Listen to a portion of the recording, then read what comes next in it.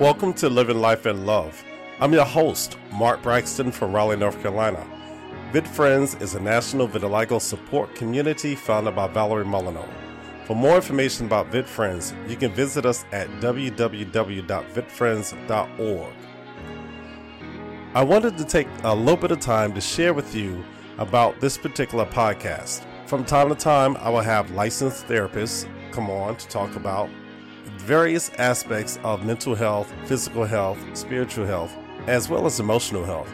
This particular discussion talks about our core beliefs. And I know a lot of people say, well, my core beliefs are fine. Yes, they are. But they also shape us and mold us into who we are. And sometimes those core beliefs are not necessarily healthy for us. Sometimes they are. Enjoy this conversation between myself and the mental health therapist. And hopefully this would change someone's life, because it was life altering for me. This conversation really made me sit back and focus on how can I change the way I view myself and the way I view others. So sit back and enjoy this conversation between myself and my special guest. Welcome to Living Life in Love. I'm your host, Mark Braxton from Raleigh, North Carolina. On today's show, I have a returning guest, Nia Rose. Welcome, Nia. How are you? I am good, Mark. Thank you so much for having me back again.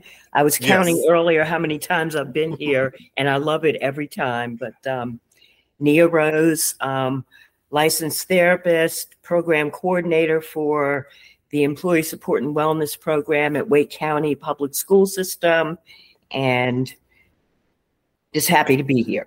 Absolutely. And you know, I know some of our listeners may say, yeah, she's been on a couple of times, and I will continue to have you on because we're going to have, I feel, open discussions that we need to talk about, but we don't often talk about because it can be, I guess, a little heavy at times. And a lot of times we project some of our challenges on other people and not really looking at ourselves and saying, ooh, maybe I need to change. Maybe I'm dealing with this and that.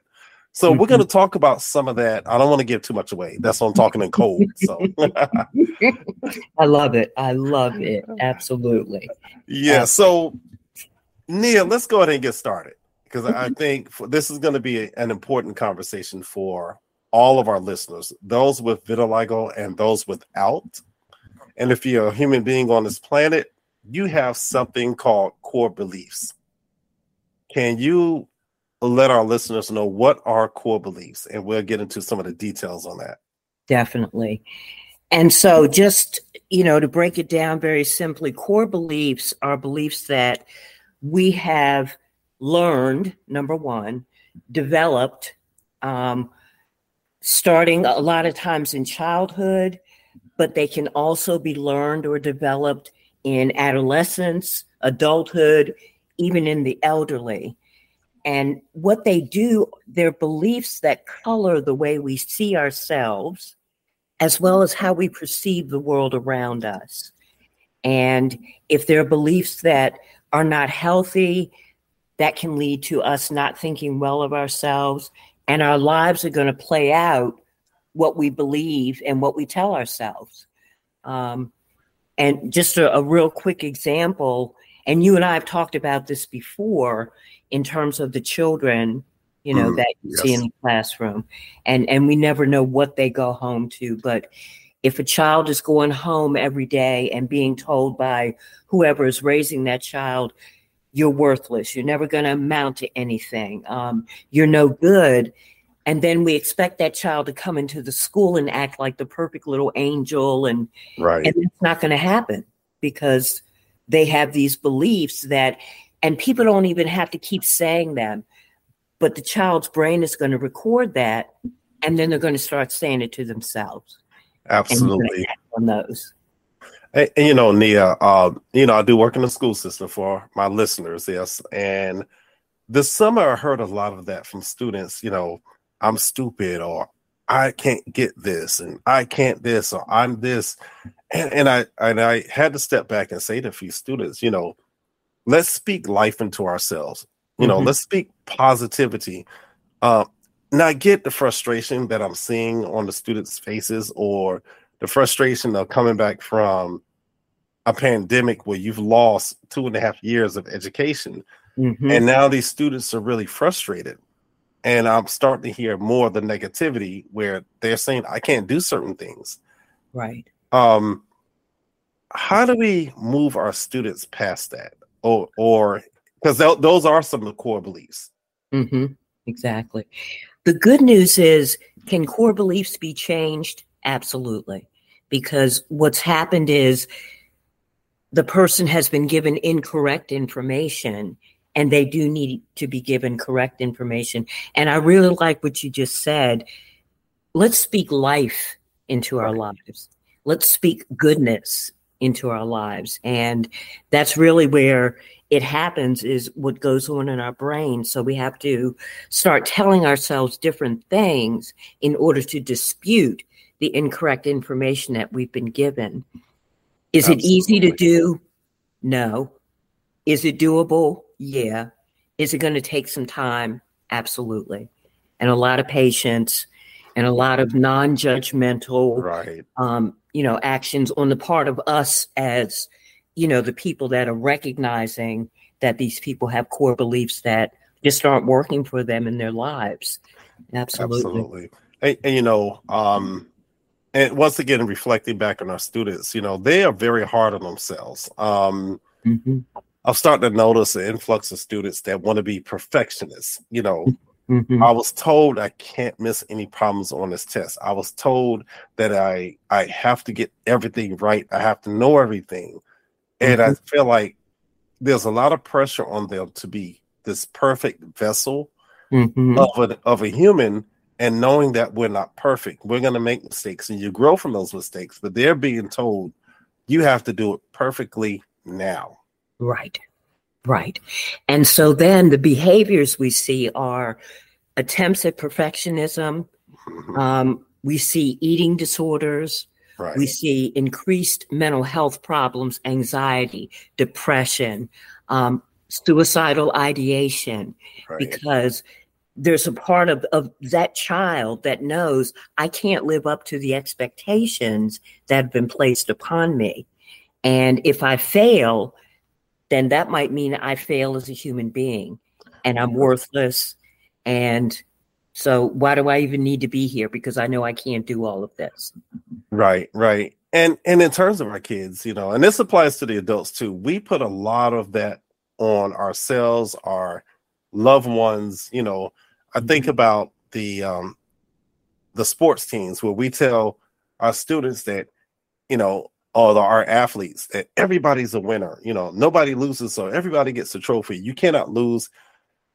But the reality of the world is that if you're playing sports, you're going to have a winner, you're going to have a loser, and we look at the term loser as a bad thing. You came in second place. It's okay. Maybe that team was just a little bit better than you, or maybe you didn't play to the best of your ability, but you keep playing. You're playing a game. And I had to explain that to a child. I said, although you did not win, you're athletic. You made the team. You played to the best of your ability. There are some students that went out for the team that did not make it. But did that mean that they were bad or anything? No, they just did not make it. Maybe it was some other skills that the coach was looking for, and that's what they needed. But I think we set our students up sometimes and ourselves with unrealistic expectations. Absolutely. And one of the other things, and I do this in my private practice, is, okay, let's say that you didn't accomplish a goal that you set for yourself. What can you learn from that to better prepare yourself for the next time that you want to work towards achieving that goal?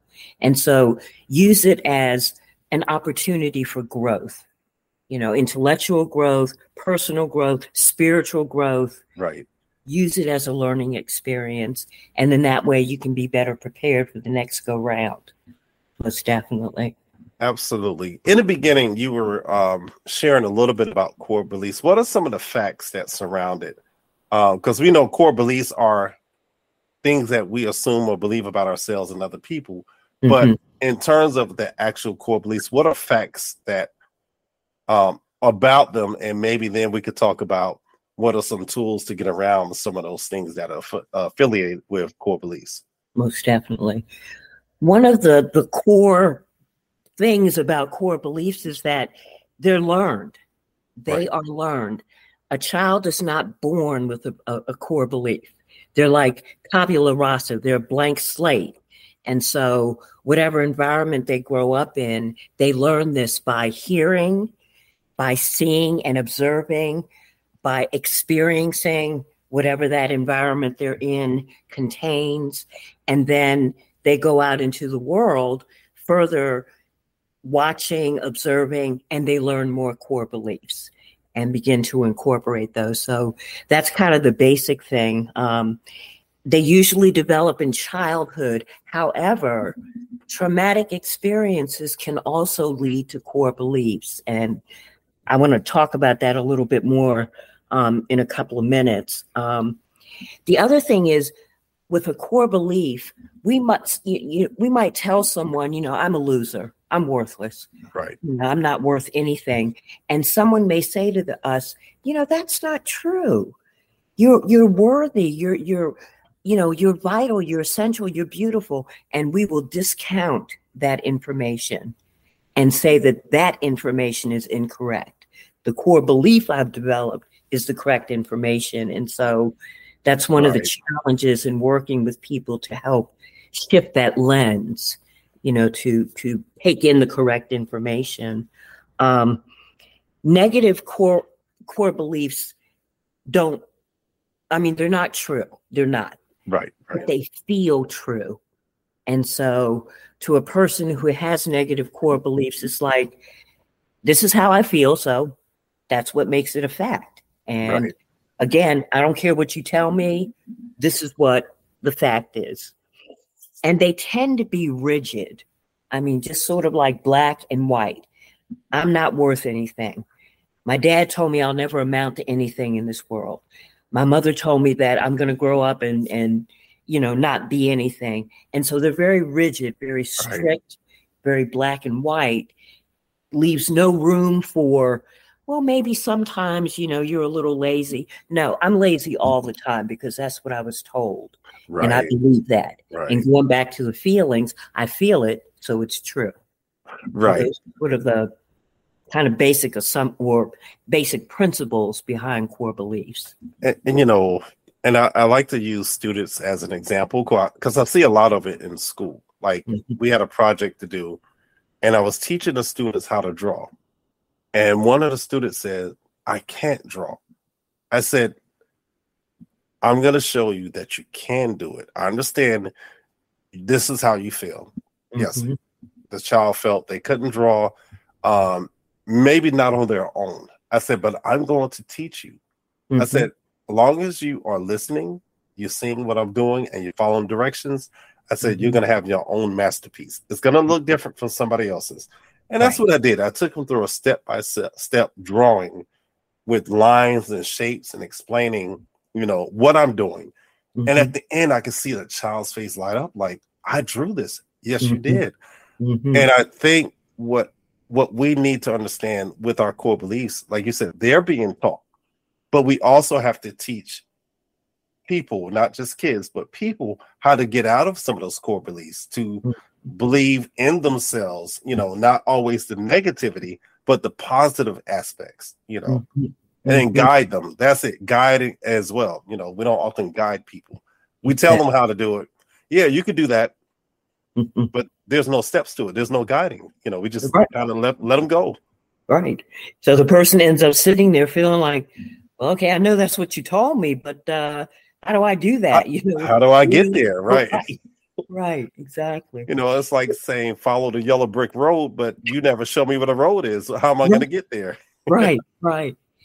It reminds me, quick story going back to vitiligo and my mom. And I was maybe 13, 14. She and I were in a grocery store, and we were in the checkout line. And there was a woman standing behind my mother who laser focused on my mother's hands. Right. This woman could not take her eyes off my mother's hands. And she worked up the nerve to ask my mother, "What's wrong with your hands?" So my mother, who had a wonderful sense of humor, held them up and started flexing her fingers. She said, "Well, I don't have arthritis. They're working fine. I can type, I can write, and everything like that." Right. And the woman was like, "No, they're different colors. You've got spots that are my color." And my mom was like, "Oh, you mean my beauty spots?" Well, those are my beauty spots. Right. Because the core belief that my grandmother raised her with was, there's nothing wrong with you, number one. Yes, you are different, but those are beauty marks. Those are marks of distinction. And I mean, she literally drilled that into my mom's head. And so my mom grew up thinking, oh, well, see, I'm fortunate and blessed to have these. I'm sorry you don't. You know, Right. saw them as beauty marks. She really did. And I thought, wow, you know, that was such a wonderful core belief to have. Right. Very positive about something that most people don't understand. Absolutely. And are ignorant about. And I'm glad you shared that story, because it makes me think about a lot of the conversations I hear is about people staring at us. We think in our minds that everybody's staring. Mm-hmm. Maybe they are, mm-hmm. but I feel like if somebody's staring at me and I'm going about my normal day, I really wouldn't know, because I'm not paying attention to them. Mm-hmm. That's something I had to learn, because I used to get really bad anxiety going into a store, especially if I wore shorts, because I felt like everyone was staring at me. Mm-hmm. That was in my mind. That was my belief, that when I walk in this store with my shorts, people are going to stare. They're going to look, make comments. Mm-hmm. And I believe that. Mm-hmm. But I'm at a stage now where I had to teach myself, who cares if they're staring? Mm-hmm. Who cares what they're saying? I'm here for a purpose. I'm here to shop. I'm here to walk out of here after I pay for my products, go home, get in the car, or go to my next destination, and not worry about what people are doing. Mm-hmm. But it's a hard place to get out of once you're there, because you think the world is focused on your spots. Right. And sometimes they are, sometimes they're not, but I just think that's one of the challenges we have as a community. We always think somebody's watching us. Yeah, absolutely. And it's sort of like a community core belief. What I find interesting about that is a lot of people with or without vitiligo have that same core belief. Right.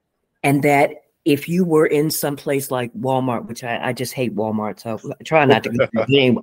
If you're in Walmart, 9 out of 10 of the people may look at you and give you a glance, but then they're going to go back to thinking about whatever stuff is going on in their minds and pay more attention to you. And that was something that I had to overcome as well when it comes to being in a crowd of people because of my tremor. And I thought, people looking at me and wondering, does a woman have Parkinson's? What's wrong with her and stuff like that? Until I realized most people really don't give a darn. They might look at me for a second and say, that's interesting, and then go back to whatever thoughts. So that's how I was able to overcome that core belief and not buy into it. And a lot of us do that. We think everybody's staring at us. Mm-hmm. No, people might look, but then they're like, I'm going about my business. You will get people that will make comments out of curiosity. You might get somebody that will say comments out of ignorance, but I think most people come to us in the terms of, I'm curious. I really want to know what this is. I've seen it, but I don't know. And they don't have the tools to ask us properly, at least what we think is proper. They just ask, and sometimes it's very offensive,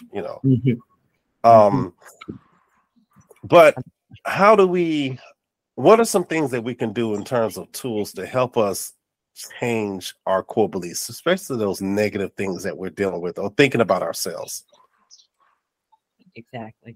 One of the things, and I just did a workshop on working with people who have been traumatized. And I'll give a little backstory that a lot of people who develop negative core beliefs about themselves as a result of trauma um, have to be treated sort of like with kid gloves. And I was trained by the Atlanta Police Department on how to work with children, both boys and girls who've been sex trafficked and severely traumatized. And their view of themselves were, I'm worthless, I'm just, a piece of flesh to be bought, sold, and abused and everything like that. And so what we had to learn how to do was to not ask them what's wrong with you, but to change that lens and say, what happened to you? Let me hear, tell me, to help me understand what you went through. And I'll never be able to fully understand it. I'm going to be completely transparent because I've not walked in your shoes. But I want to understand because I want to collaborate with you to help you heal through this and change the beliefs that you developed as a result of going through this experience. So as educators, as life coaches, as therapists, we have to ask different questions. Absolutely. What happened to you? The other thing that I learned in working with people that have really negative core beliefs is that you don't assume that they're just going to automatically let you in on what they're thinking and feeling.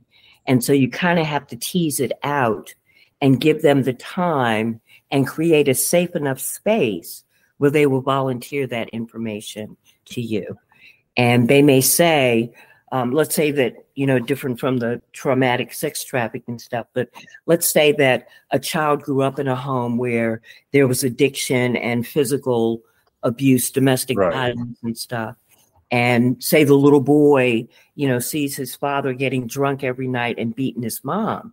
And so he develops core beliefs of that's how you treat women and you drink to solve your problems. And so as he grows up, he begins to adopt those things because no one's ever told him any differently. So in working with that child or adolescent, you ask them, what was that like for you growing up? How did you feel when you saw your father hit your mother, or when you saw your father drink himself to the point where he passed out? If there were other siblings in the home, how do you think they felt?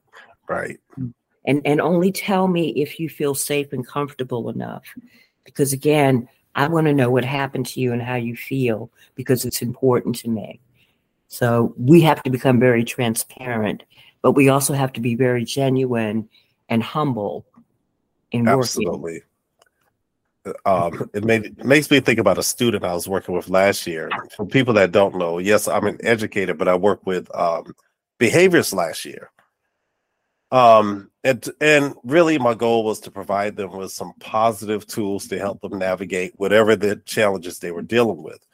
And I think about one child in particular, had a lot of anger issues. And in the beginning would not talk. Like when angry, I got caveman talk, destroying stuff, ripping things off the wall, throwing things across the room. And my approach was, when you're ready to talk, tell me what you need, tell me what happened, let's figure out together what we can do. I would explain to the child, I can't control your behavior. I said, but I can give you what you need, hopefully, to help you manage it and give you an outlet to talk. Because I think that's what the child really needed. When angry, I need somebody to talk to, somebody who's going to listen and not immediately write me up or send me home. And that's what I provided. And I recognize within 6 to 7 months of watching that child change. By the end of the school year, it was a different child. Able to talk. Did the anger go away? No. Anger was still there. Moments of, getting out of control, but yet learning to take a step back and control his reactions towards things. I'm not going to break anything now, but I'm going to talk about what's wrong. I might scream for 5 minutes, but then, okay, I'm going to tell you what just happened. And I see progress. And part of, I feel like what was happening with the child, they felt like the only way they can handle things is through anger, fighting. and I don't know what the child saw beyond the walls of the school. Mm-hmm. But I know that things can be changed. You know, Mm-hmm. the way a child sees themselves, or an adult as well, can be changed. Mm-hmm. But you have to have people that are patient enough to work with them. And they also have to seek out help if they need it to change, to make those changes. Absolutely.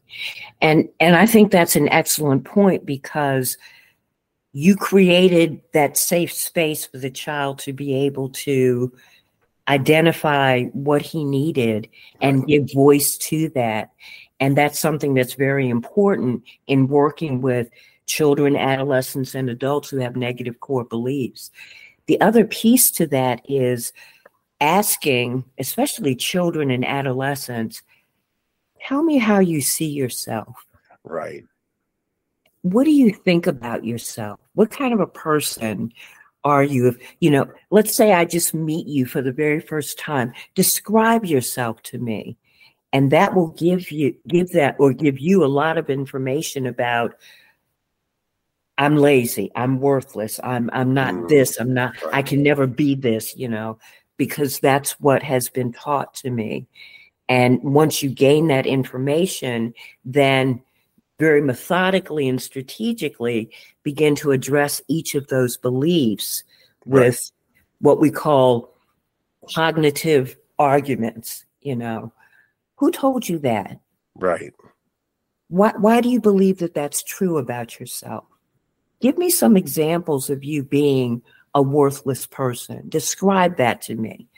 And it helps the child, adolescent, adult realize they don't have any hard, cold facts to back up the fact that they're worthless. It's only what's been told to them. And once they come to that realization, it's like, oh, well, that doesn't work for me anymore. So I need to replace that with something else. And again, that's where we come in, as the helpers to help them do that. Absolutely. And even with this core beliefs, I know we're talking about students, but even in adulthood, you think about the experiences we have at work. Maybe you have a boss that's very demanding and sometimes demeaning, just calling people names or saying things about people, or tone. Sometimes we don't think about our tone. Mm-hmm. Those things happen, and sometimes it will mess with you and make you think, I'm not worthy, or I can't do the job. Maybe I should go somewhere else. Mm-hmm. I can't handle it. I've heard that before with people. I can't handle this anymore. Mm-hmm. I would say even myself, when I made the decision to leave the school system, I was overwhelmed, and I said, I can't do this anymore. I can't. I need some time away. Mm-hmm. But I was also told by another adult, take some time off for yourself, work on yourself. And if you're ready to come back, you come back. Mm-hmm. So that was what I needed to hear, because I had it going on what I was thinking and feeling at the moment. I would never come back, Mm-hmm. Mm-hmm. Exactly. And it's so funny you say that, because in my role, I've had employees and staff members come and say, my direct supervisor just pulled me in the office and stood about 3 inches from my face and screamed at me, just to the point where I'm feeling spittle on my face from them screaming at me. And I'm thinking, oh my gosh, that's enough to traumatize the best of us. Absolutely. It really is. And so in talking and working with that person, of course, I go to, how did you feel when that happened? What did you hear that you interpreted was negative about yourself from what this person said? And I've gotten comments like, I'm a terrible employee. I'm not productive enough. I'm not efficient. I'm not good at my job, and all of these things. And so we have to examine each of those things. And okay, what makes you think that you're not a good employee? What makes you think that you're not productive? Simply based on the inappropriate response that you got from your supervisor. Because let me emphasize, that was inappropriate. Okay. Absolutely. Definitely. But you're right. I mean, in talking with people, we do have to modulate our tone. We have to be careful what we say. working with children with really negative core beliefs and poor self-image and self-esteem. And this may sound a little silly, but you have to be careful how you sit with them. Right. Absolutely. You really do. It's like you never sit directly in front of a child who is angry and acting out and lean forward, because they see that as confrontation. Right. So you kind of sit to the side in a collaborative manner. You don't make sudden moves. You don't touch them without permission. Right. Just simple things like that. And again, that's going to help those core beliefs to come to the surface for them to share with you. And then you can work with them, once you understand what they are and what they're operating with. Most definitely. Absolutely right. And for the listeners, these core beliefs are not just in the school system or at work. It's in your relationships. You think about marriages sometimes. We feel we have the power to say what we want to say to the other person, not understanding how that impacts people. You get frustrated at work or frustrated at home. You bring that home. You bring whatever happens at work to home. Mm-hmm. And you use your partner as a target, to unload on them, and not realizing now they're thinking they're not worth anything to you. They're not valued. And that creates a whole nother set of issues beyond just, what's going to happen at home, because you don't know, people will go seek validation other places. Mm-hmm. And then we don't always understand why. Right. Exactly. And another example of relationships, I'm so glad you brought that up. It's working with a woman who had been told all her life that you can't trust men. Right. All men are dogs, and you can only trust them as far as you can see them. And your relationships probably aren't going to be long lasting. So she brought all that baggage from childhood into her relationships and recreated it so that every relationship she was in, all of those things played out. And even if the guy was like, super dedicated to her and not cheating and trustworthy and everything, she would create the scenario and begin to accuse them. Oh, I know you're cheating on me. Well, why are you looking at that other woman? I can't trust you. I know you're going to do something. You may not be doing it now, but I know you're going to. And so eventually, she would drive the men away because they're hearing this from her based on her core beliefs that no one ever corrected. Right. And it wasn't until maybe I think she had been married like 5 times. Wow. The marriages worked out. But what she also found is that she was sharing those core beliefs with her children. So you then create generational legacies of negative core beliefs that keep playing out until somebody figures out, this is not working for me. I need to address this and change the dynamics. Absolutely. Yeah.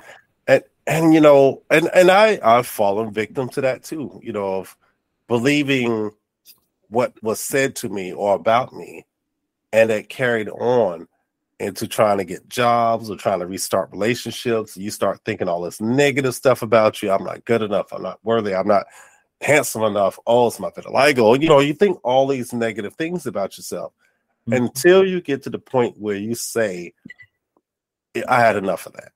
I got to think highly of myself. Maybe, no, it didn't work between me and this other person. However, I love me, somebody's going to love me, but I have to show that I love myself first. I'm going to be in a stable relationship. You got to speak those things into existence, but you got to do the work to get there first. Exactly. And think about it. So you bring your beliefs into a relationship. That other person brings their beliefs into the relationship. Right. And so you got all of these things, intermingling, and it could be a real mess. I mean, a real mess. And then you end up in couples counseling and try to work it all out if you're lucky enough to want to do that. Right. Absolutely. Yeah. And for a lot of us, we have these core beliefs, and they are beliefs, what we believe, not always facts, but we don't want to do And I'm going to go back to saying doing the work of going to talk to somebody.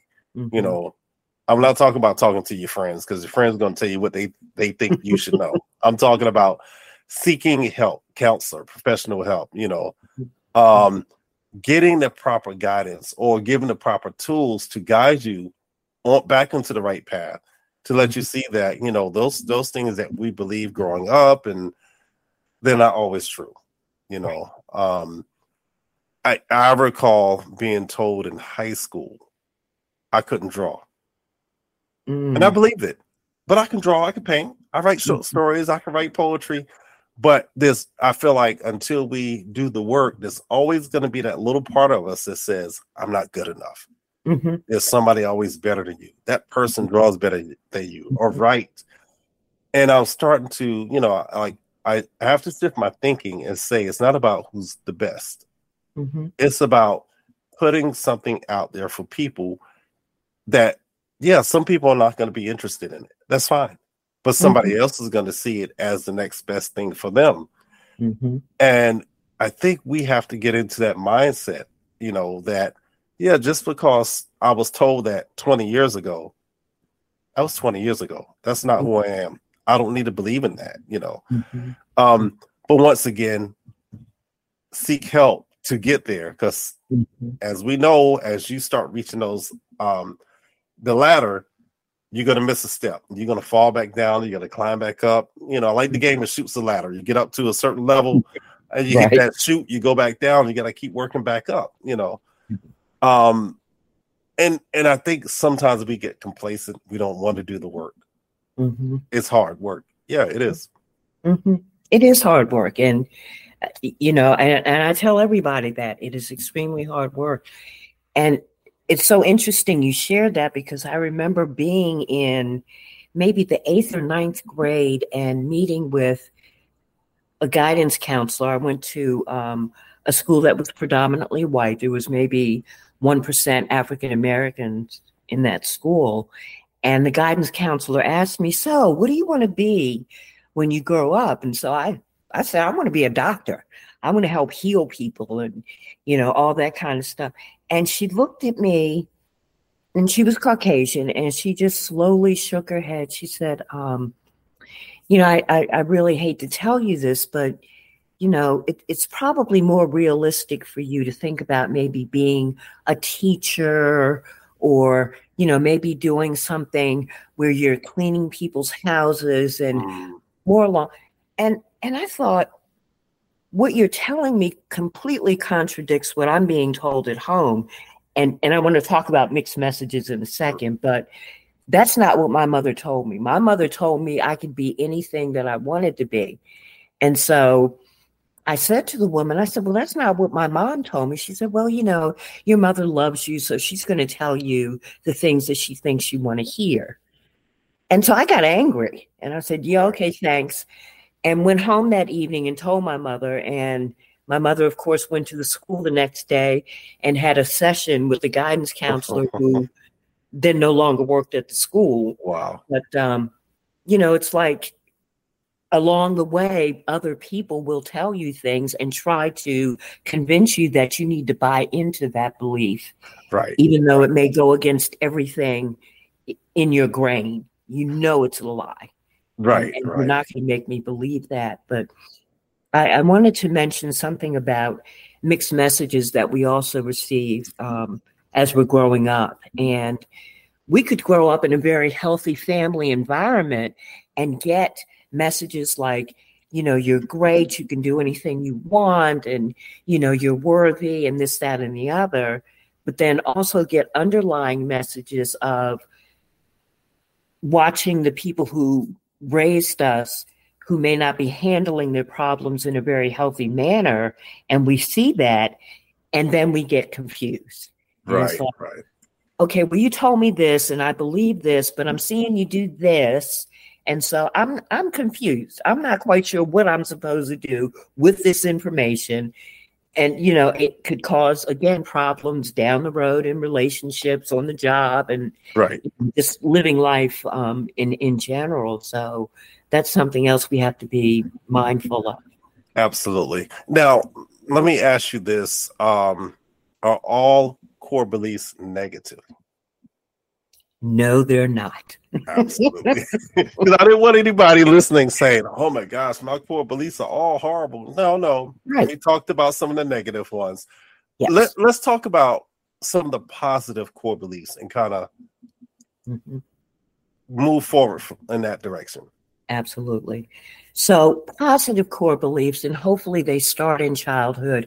And I tell this to parents, be very mindful of what you tell your children, because they're like little tape recorders. They record everything and then they'll play it back. Yes, they do. Yes. So if you're telling your child, you're wonderful, you're special, you're gifted, you can do and be anything that you want to do and be. Those are the kind of positive core beliefs we want to instill in our children. And those are the messages we want them to repeat to themselves. Now, I will say this just kind of as a disclaimer. Sometimes you can, feed core beliefs that are positive to your children, and they kind of take it to the nth degree and become vain and narcissistic. We don't want that. Okay. Right. But we do want to instill healthy messages of, if I have a problem in my life and I can't fix it, there are people that I can go to who can help me fix it. Or I've been given the coping skills by watching my parents address this kind of problem. So I'm going to do what they did and address my problem. Right. And because I believe that I can do this, and that's what they would tell me as I'm growing up that I can. So again, those are the kind of things that we want to instill in our children. Things like you're capable, you're able, if you do have a difficult time, it's okay. It's going to pass. It's not going to last forever. You might feel bad for a moment, but what can you learn from that? And use it to make yourself better, stronger, more resilient. Absolutely. I bring up my personal experience because, well, that's the one I know. Mm-hmm. I recall being in college and all my friends were into education. And I'm like, no, I don't want to do education. I wanted radio, TV, journalism. Mm-hmm. And that's where I really thought my life was going to go in, which this platform fits that. However, I was teaching an art class and not even thinking about I'm teaching. I was teaching an art class, and it was kind of like an after school program. We were going to the school system, and one of the teachers there, she said, have you ever thought about working for Wake County? I was like, not really. She said, no. She said, you should work as a teacher. She said, I'm sitting here going through the process as you're teaching the students. I'm also learning from you. She said, you make a good educator. And I was like, But then I go back to my childhood. We had a Sunday school teacher, Miss Wilson. I always remember her. Mm-hmm. She was putting positive core beliefs in us and not even realizing it. Public speaking, how to walk, how to take care of yourself.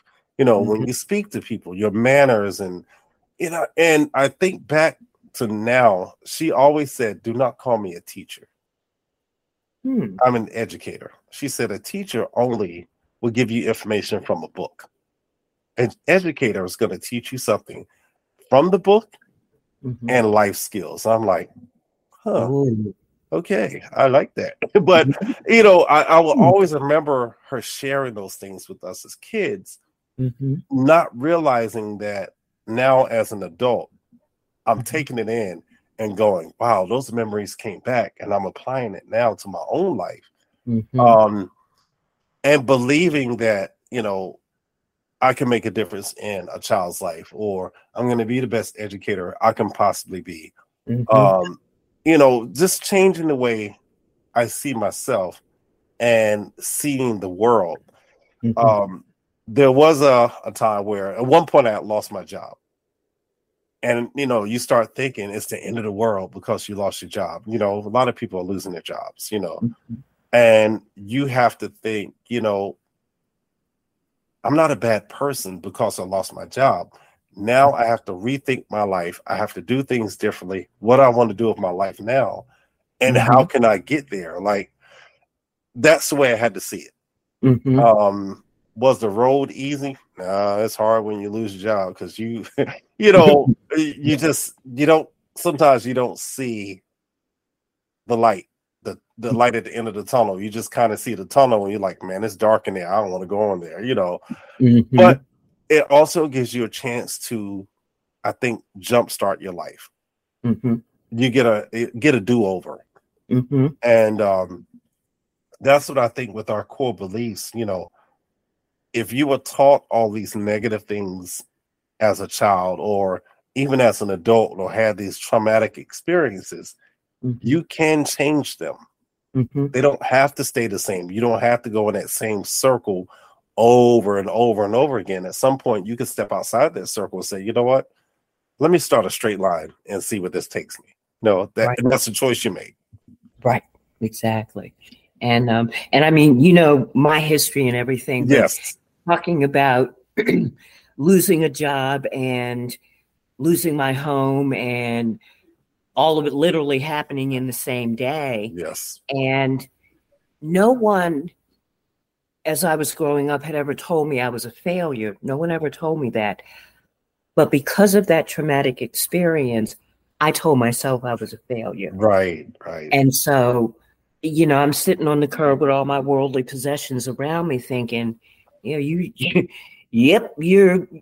might as well just go to a homeless shelter or just, call it quits and just right out.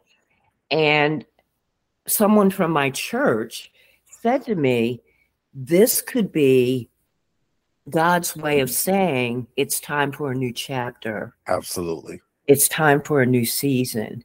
So what do you need to learn from what just happened to you in order to turn the page and start that new season, that new chapter? And that's what kind of got me out of that place of I'm a failure, next thing you know, I'll be, and I'm not saying anything about people that work at McDonald's, but next thing you know, I'll be working at McDonald's kind of thing. No, this is, as my grandmother used to say, if it doesn't kill you, it makes you stronger. Right. And it definitely did. Absolutely. Definitely did. I learned that I can survive disastrous situations and come out on the better end from that core belief that I developed at that time. And what's interesting, sometimes people can see what we're going through better than we can see it. Because we're so deep into what we believe about ourselves, we're not seeing it. I went through a challenging time going through separation and divorce. And I had a friend, and I plan on having him on my podcast at some point because we said we want to have that brother-to-brother conversation. But his mom and him and his mom had a store at the mall. And I would stop by the mall before I go teach my class. And, I would just go there to talk. Hey, how's it going? And he would tell me, he said, man, you're in a dark place. You don't look happy. He's like, smile sometimes. And I thought I was smiling. I wasn't. He took a picture of me and sent it to me. He said, Mark, you're very unhappy. What's going on? And I finally started opening and sharing what I was dealing with and going through and how I was feeling about myself. Because sometimes when you go through these traumatic, life-changing situations, you think that's it. The world is over. I'm not this, and that's where I was. And but every day I was stopped by there to talk, not knowing what I was getting was, I'm gonna say, some spiritual food. Talking to his mom, talking to him. There'll be other men that will be around, the security guard, different people, and we will all just talk and share. And I went to a divorce care program, and I had mentioned it before on one of the other podcasts. And I went through that program. It was a 6-week program. I went through it 3 times. The first time I needed it. Second time I needed to have reinforcement. The third time I just enjoyed it. I was like, you know what? These are my people. We all going through the same thing. But it started changing me little by little and rebuilding my confidence, rebuilding the way I saw myself. and recognizing, I'm a person. Mm-hmm. There are going to be challenges in life, but that doesn't mean when you go through those issues and challenges that life is over. It's Right. not. And you get a restart and you get a refresh. And Right. I remember going to the mall one day and he looked at me, he said, Mark, you different. What happened? What's going on? He said, your walk is different. Mm-hmm. And I told him I was going to that program. And I said, I think what I did, I rediscovered who I am as a person. I'm not there yet, not complete, but I'm getting there, And all that was leading into, when I talk about 2019, all that was around the same time. So I felt that change, but I needed that support from other people. Yes. I Absolutely. couldn't have done it by myself. Absolutely. But the point was, I was put in the right place to talk to, his name is Chris and his family. I was put in the right place to see the sign to say, stop, you need some help, and to be brave enough to walk in there, to know I needed some help, and recognizing, well, everybody else in here need help too, so I'm good. We're all in the same place. Because I know we think it's just us when we're going through things, challenges. We think I'm the only one going through it. And that's one of those, I think, core beliefs that hinders us, because we think we are the only one. Yep, absolutely. There's others going through it too. Absolutely. And I find that especially true in working with children and adolescents who, tend to be isolative in the way that they think. And like, even if I share this with someone I trust, I'm still the only person going through this, and they may not understand how I'm feeling or what I'm thinking. And so as the helpers, we have to assure them, you know what? No, you're not. You're not the only person who thinks that way, who feels that way. Absolutely. And you're not alone. And that support, and even more peer support, is really crucial in helping people overcome negative core beliefs. Absolutely. And assuring them that they're not alone.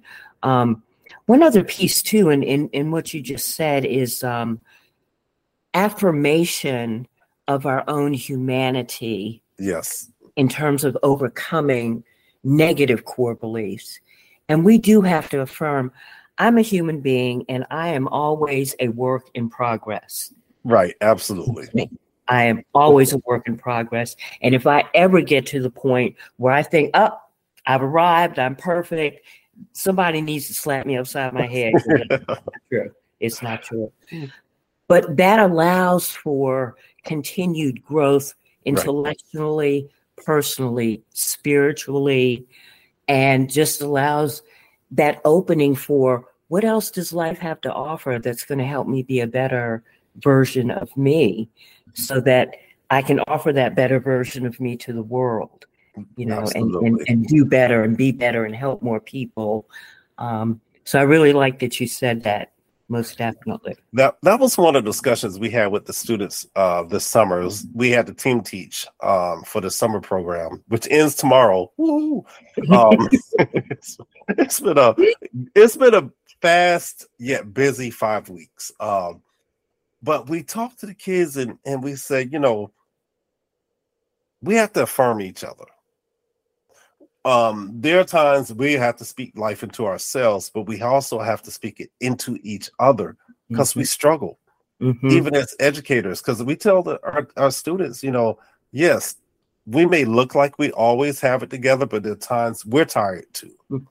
We're frustrated too. We are thirsty just like you. We need to go to the bathroom like you, or we're having family issues just like everybody else.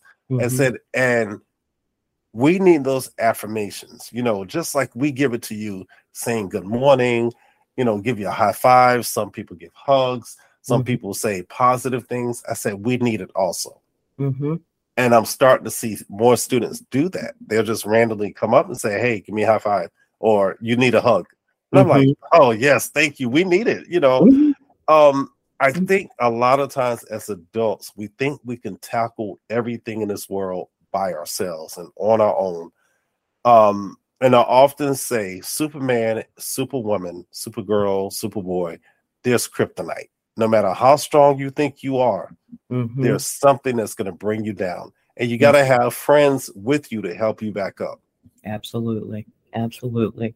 And those friends, and I think you had mentioned this earlier, they have to be the ones that love us enough to tell us the truth we don't want to hear. Absolutely. You know, don't tell me, oh, it's going to be all right, and pat my head. No, girl, you need to get up and start doing this differently and get your act together and change this because it ain't working for you.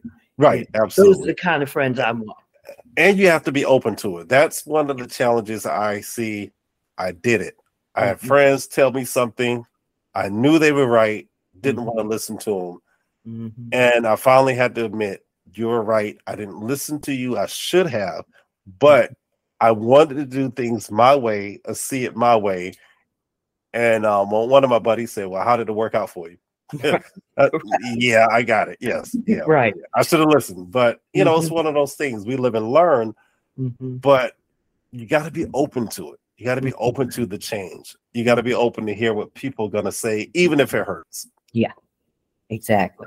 Exactly. And hey, sometimes hurt feelings are really the best gift we can receive, and we get the greatest blessings from them. It's like, you hurt my feelings when you said that, but you were absolutely right. And so I need to, do things differently. So thank you. I might be crying while I'm saying it. Right. Thank you. For hurting my feelings. Absolutely. Or you might think I'm not listening to you because I'm looking in the other direction, but I'm really going, wow, they're making a lot of sense, but I don't want to show that to them. We do that. Right, we do. We do. Right. Now, before we wrap things up, what are some strategies we can use to help us when we're dealing with these core beliefs? I know there's a lot more information that we can cover on this, and we might come back and do a part 2.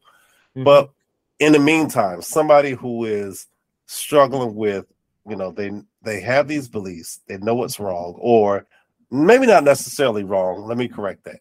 It's hurtful to them, or it presents challenges to their lives.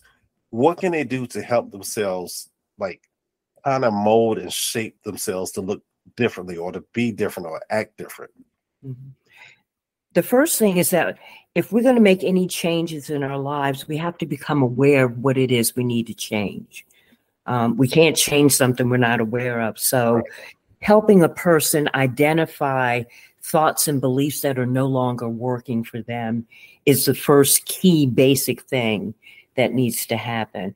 And that can be found out by, as I said, just having a simple conversation using, as you and I know from restorative circle practice, using invitational language. What's going on with you? It seems like you might be struggling with something. Hey, look, I'm here to listen. If you feel comfortable enough, tell me about it. I'm here. And just inviting them into that space to share what it is that they're thinking. And when you start to hear some of the incorrect information they've been telling themselves, I do ask people, how's that working for you? What results has it, shown you in your life? And if it's not working, can I give you maybe just some recommendations or things to think about to change that into something that is going to work for you? And starting those kind of conversations. And being available to people if they want to talk. It might be inconvenient for us sometimes, but you know what? If we care enough about a person, we'll create the space to allow them to talk to us when they need to do that. Absolutely. And being non-judgmental. And the biggest thing is patience. And realizing that people are not going to change their beliefs just because we want them to or we think they should. Right. It's like, I see you're struggling with that. I'm here to help you and be here for you. If it takes you 6 months, I'll still be here 6 months. I may be saying to myself, okay, isn't it about time you right. put that up? But guess what? I'm not going anywhere because I care enough about you and I'm going to be here for you. Absolutely. And that's the most powerful thing, knowing that somebody's going to be there for you. And it all takes time. So that time is important. I often tell people, I say, there's one or two things. If I'm not ready to do something, one, don't pull me off the edge. And two, don't push me off the edge. Mm-hmm. If you're going to walk with me, walk beside me, let me do it at my pace. Right. Exactly. Absolutely. Well, Nia, this has been a great conversation. It has. Yes. And we can go on for another hour, but I got to honor both our time because I'm like, ooh, we've been on for an hour. But hey, when you start talking and having these conversations, it just flows. So I appreciate it. For the listeners, this is a very important conversation because we don't talk enough about our core beliefs and how they mold and shape how we see the world and ourselves. And, if you want more information about core beliefs, and I guess what you can do, is there a website, Nia, that you can give or any information? There is one website that I use all the time, and it's called therapistaid.com. And it has articles and will guide you to other areas, where you can get information on core beliefs and how to begin to change those, for the ones that aren't working for you. So I think that would be a good starting point for anybody. Okay, absolutely. Thank you. Definitely. And for anybody, if you didn't get that, I will put it in the link. So by the time you hear this podcast, you would see the link as well. So if you go back, you listen to it, you go, oh, he said there's a link. Yeah, just go back and look at my post. You'll find it. And let me add just one more real quick one. Oh, yes. Psychologytoday.com is another good one that has great articles and it's wonderful. So yeah, those two I would highly recommend. And I've read articles on psychologytoday.com as well. So yes, they do have wonderful articles. Anything that's going to help you better who you are, hey, I'm all about it. Mm-hmm. And for our listeners, some people say, well, they didn't talk much about vitiligo. No, we talk more about being people because that's who we are first. Mm-hmm. We have vitiligo. That's secondary. Who you are as a human being is more important than what your skin looks like. Right. Vitiligo is not going to make you leave this earth. It's going to make you look different on this earth. So let's keep that in mind. And for our listeners, I thank you for tuning in. But before I go, I'm going to ask Nia to give us some words of encouragement.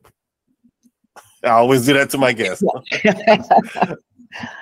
I think the core thing is that learning to love and accept ourselves unconditionally and to look at ourselves the way God looks at us is the ultimate goal, because he doesn't judge us and he loves us with such a magnificent love that is just incomparable. And that really, to me, is kind of the lesson in life, is to be able to do that. Absolutely. And for all of our listeners, I hope that you heard something that you're going to take to heart and maybe share with somebody else. Now, I'm going to say this. Y'all may say I sound funny. I am dealing with the smoke that's coming from Canada. It has been bothering me for the past couple of days. So I sound nasally. I sound congested. Nothing's working. But I'm going to take care of myself. And for those of you up north who are really feeling it, we're going to pray for you that you get some type of relief. And for anybody else out there who's in our community or listening to this, we pray that you get relief from whatever you're dealing with out there and get some peace from it. Yes. So for our listeners, you have been listening to Living Life and Love. I'm your host, Mark Braxton from Raleigh, North Carolina. Remember to love somebody. Love your friends, love your family, your spouses, your children, people in your inner circles, people in your outer circles. Love your enemy. I know. I always say that's hard to do, but still love them. They need love. But most of all, look in that mirror and tell yourself, I love you. And remember this fact, vitiligo is not contagious. Love is. Y'all take care. You have been listening to Living Life and Love with your host, Mark Braxton from Raleigh, North Carolina. This podcast can be heard on Spotify, iHeartRadio, Apple Podcasts, and on Facebook. Once again, you've been listening to Living Life in Love with your host, Mark Braxton from Raleigh, North Carolina. And Vid Friends Podcasts are sponsored by my Vitiligo team.